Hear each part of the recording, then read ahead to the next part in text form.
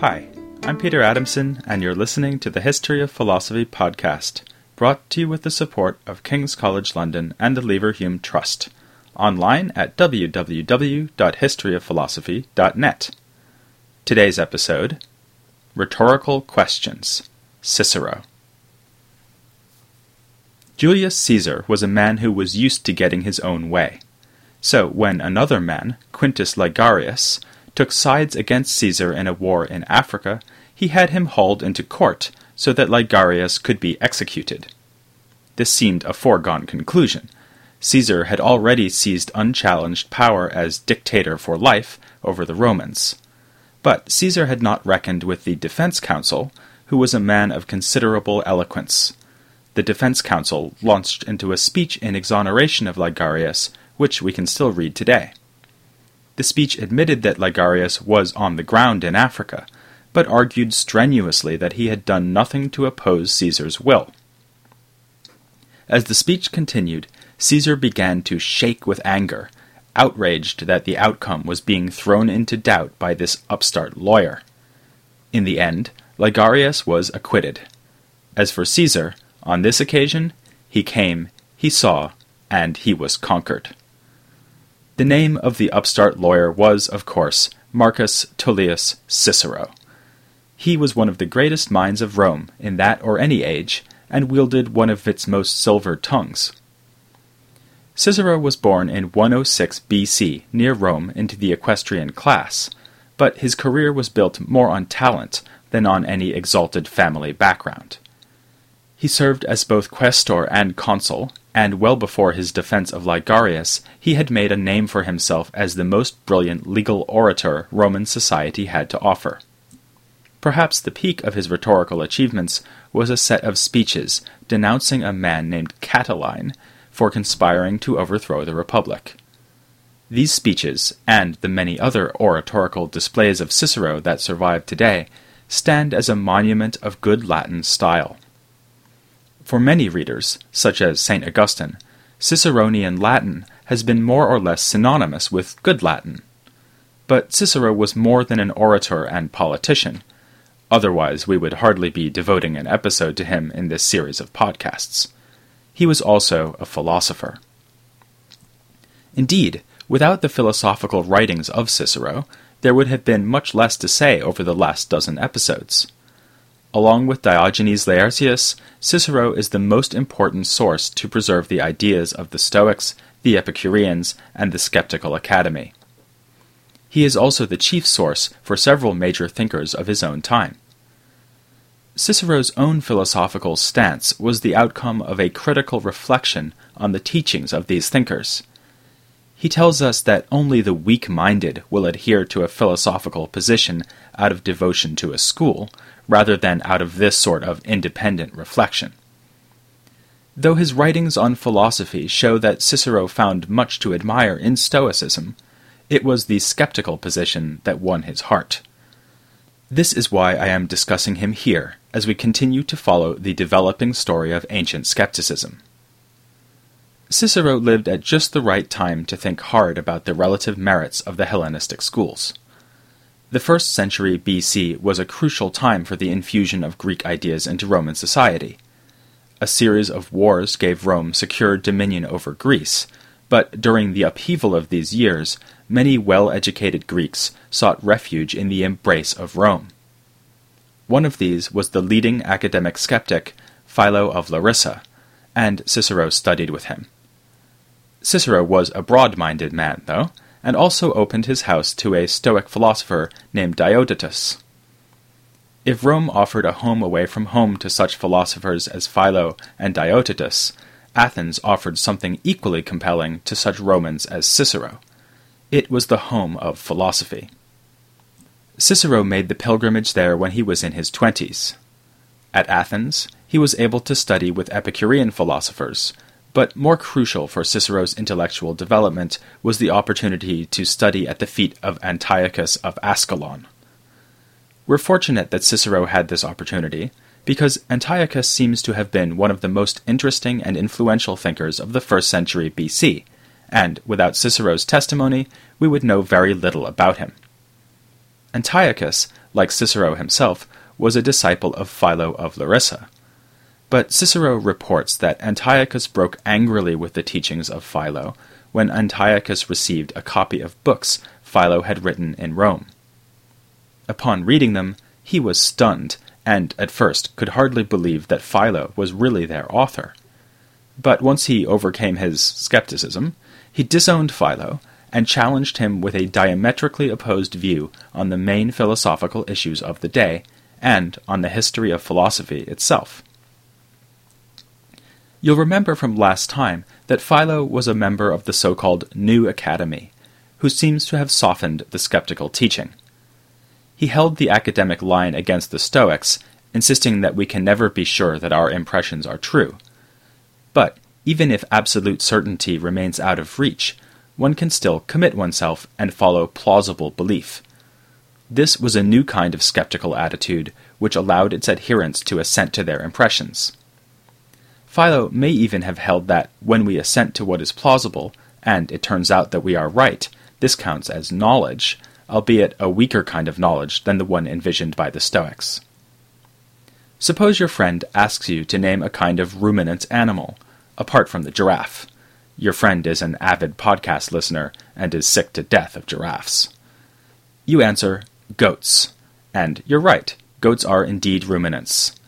Even while being very confident about this, you might admit that you could be wrong. There was that embarrassing incident last month when you identified the spider monkey as an arachnid. Philo says that we must be satisfied with such true judgments that leave open the possibility of error. That is as good as it gets, because no one can have total certainty about anything, not even about whether goats share the exalted company of giraffes and other ruminants by having 4 stomachs. Antiochus was probably not upset by the fact that Philo had no stomach for defending a stronger skeptical position. As we'll see in a moment, Antiochus himself wanted to adopt an even less skeptical position. Rather, I suspect, what really got his goat was Philo's claim about their shared philosophical heritage. For Philo, the whole tradition of the Academy was unified. Socrates and Plato had already adopted the stance recommended by the New Academy, embrace what seems most like the truth while realizing that we lack total certainty. Socrates knew only that he knew nothing, as we know from Plato's dialogues, but this didn't stop him from assenting to many beliefs, for instance that it is good to pursue wisdom and virtue. As Cicero puts it, they call the skeptical academy new, but it seems old to me. Against this, Antiochus defended an alternative history. For him, the new academy had opened a schism in the fundamentally unified philosophy of the ancients. Antiochus anticipates the direction Platonist philosophy would take in subsequent generations by adopting a syncretic approach. What I mean by this is that he admires a range of philosophers and philosophical traditions and carefully harmonizes them into a single overall position. He traces his lineage above all to Plato and Aristotle, but also believes that the early Stoics were part of the family. When presenting Antiochus's position, Cicero says that, for him, the Stoics were basically just following Plato and Aristotle and changing the terminology. For all of these thinkers, knowledge is possible, knowledge is needed in order to make virtue possible, and virtue guarantees happiness. Without knowledge of what is good, we cannot be good people, and good people are happy people. By focusing especially on these issues of knowledge and on ethical concerns, Antiochus makes a reasonable case for a historical claim that may strike us as preposterous. We certainly do not see Plato, Aristotle, and the Stoics as occupying the same philosophical position. But Antiochus is contrasting these admired figures to the New Academy, who think knowledge is impossible, and to the Epicureans, who think that happiness lies in pleasure and not virtue.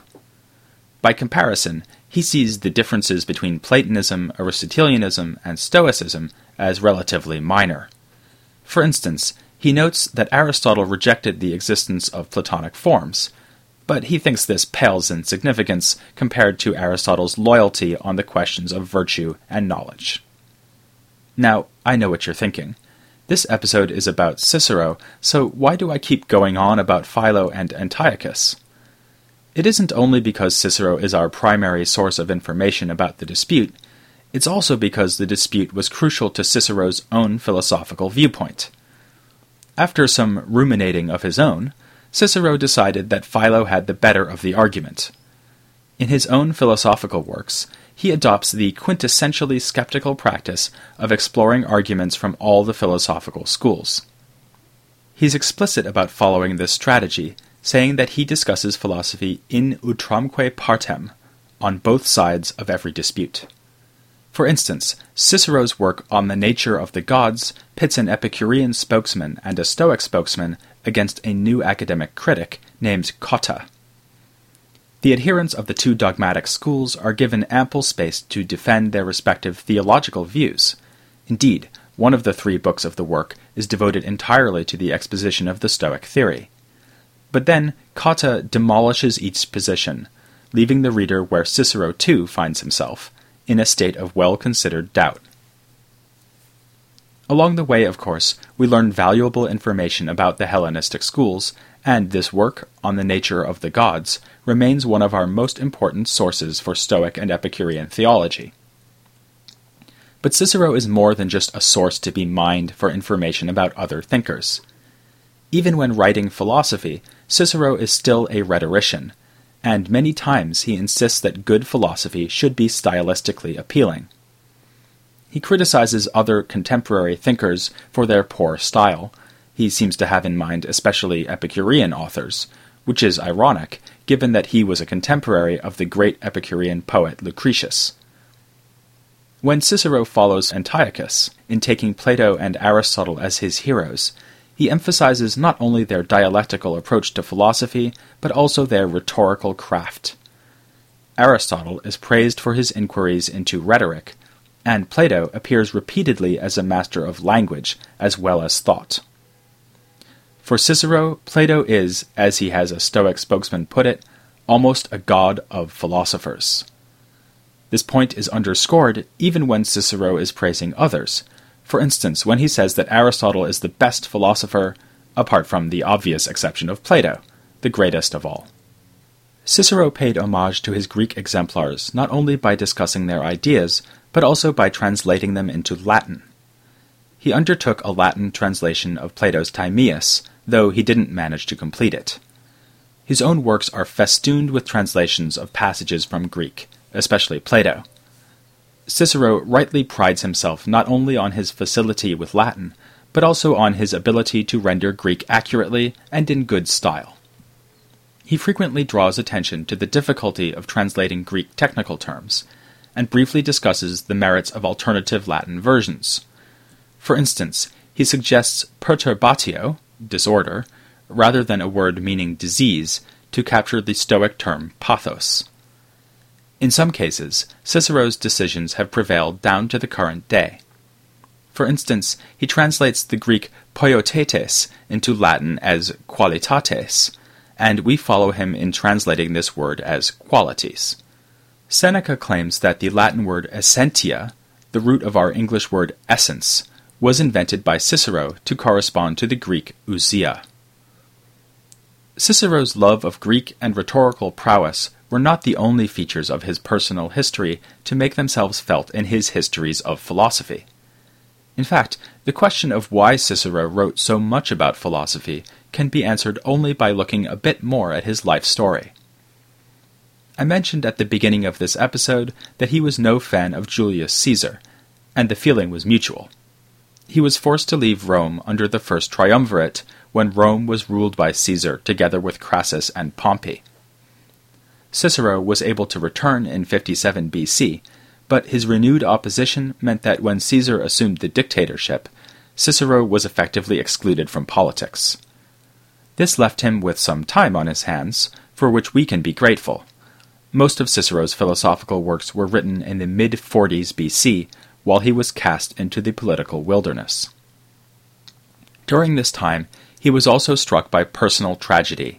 His beloved daughter died in childbirth in 45 BC. Thus, a key theme of Hellenistic philosophy had a deep resonance for Cicero. Can philosophy offer us consolation in the face of suffering? Skeptical leanings notwithstanding, Cicero answers this question with a fairly resounding yes in one of his greatest philosophical writings, the Tusculan Disputations. Despite the title, this is not a set of arguments about elephants, but rather a dialogue set in Tusculum, where Cicero owned a villa, which included 2 exercise areas named the Academy and the Lyceum. The dialogue is between 2 unnamed characters who are considering philosophical arguments on subjects like the fear of death, whether the sage would ever feel distress, and whether we should attempt to eliminate all emotions. Cicero repeats his officially academic stance, declaring that he always follows what seems persuasive, rather than seeking certainty. But aside from this caveat, he supports a strikingly Stoic viewpoint. Epicurus is praised for saying that all pain can be mastered, but the praise is damningly faint. Cicero adds that it is hard to see how a hedonist can consistently give such advice. This is typical of his attitudes towards the Epicureans, and also the Aristotelians. Rather disappointingly, Cicero seems to follow the line of other Hellenistic schools in reducing Aristotelian ethics to the claim that external goods, like wealth and health, are intrinsically valuable. Cicero has little patience with this, seeing it as soft-minded. It is unsurprising, then, that he prefers the Stoics, whom he sees as the most tough-minded philosophers, and thus as the rightful heirs of the ethical teachings of Socrates and Plato. Like them, the Stoics insist that perfect virtue and wisdom guarantee happiness. Cicero finds this idea to be persuasive, if not certain, and also a potential source of great comfort. He thus agrees with the Stoics that philosophy is the art of healing the soul, as medicine is the art of healing the body. This isn't to say that he hesitates to borrow ideas from schools other than the Stoics. Even the Cyrenaics, remember them? Are commended for their useful advice about anticipating pain so that the pain is less hard to bear when it arrives. Nor are Cicero's favorite Hellenistic dogmatists, the Stoics, above criticism. He complains about their pedantry on more than one occasion, and finds the all-or-nothing ethical theory of the early Stoics too simplistic. In a wonderful rhetorical turn, he writes, "They claim that all fools are insane, just as all mud smells bad. But not always. Stir it up, and you'll get a whiff. Likewise, the man given to anger is not always angry. Rile him, and you will see him in fury." Nonetheless, in the Tusculans, Cicero could often pass for a Stoic himself, as when he argues that emotions like anger have no place in the good life. In such passages, Cicero evokes the somewhat later Stoic Seneca, rather than earlier academic skeptics like Arcesilaus. Cicero seems to take sides in other philosophical disputes too. We've already mentioned his work on the nature of the gods. It is pretty rude about the Epicureans, but ends with a qualified endorsement of Stoic theology.